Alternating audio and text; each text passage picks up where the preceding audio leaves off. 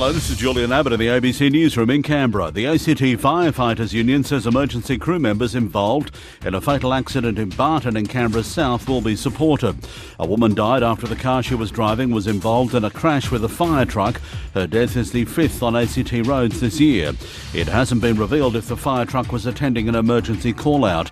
The Union Secretary, Greg McConville, says a peer support network is in place to support those involved. The profession is a saving profession. It's aimed at saving people. So obviously it's very distressing when you go about doing your job every day of the year to save people and you're involved in an accident that leads to someone losing their life. The Canberra Liberals are calling on the ACT government to dump its plan to legalise cannabis on the grounds it'll place cannabis users in legal peril.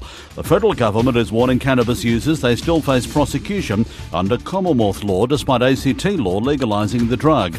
The ACT government argues its laws are legally sound. A shadow ACT Attorney General, Jeremy Hanson, says the laws have been bungled and should be scrapped. They're going to be using ACT citizens essentially as test crash dummies for their incredibly flawed legislation. But, when you've got advice from the Federal Attorney General that the law is invalid, then it is reckless to proceed. New anti-bikie laws could see anyone involved in a fight at a pub or club temporarily banned from all licensed venues in the ACT in a new effort to crack down on gang violence. Political reporter Tom Lowry. The new measures are aimed at bikie gangs operating in the ACT, but some will cover the entire population.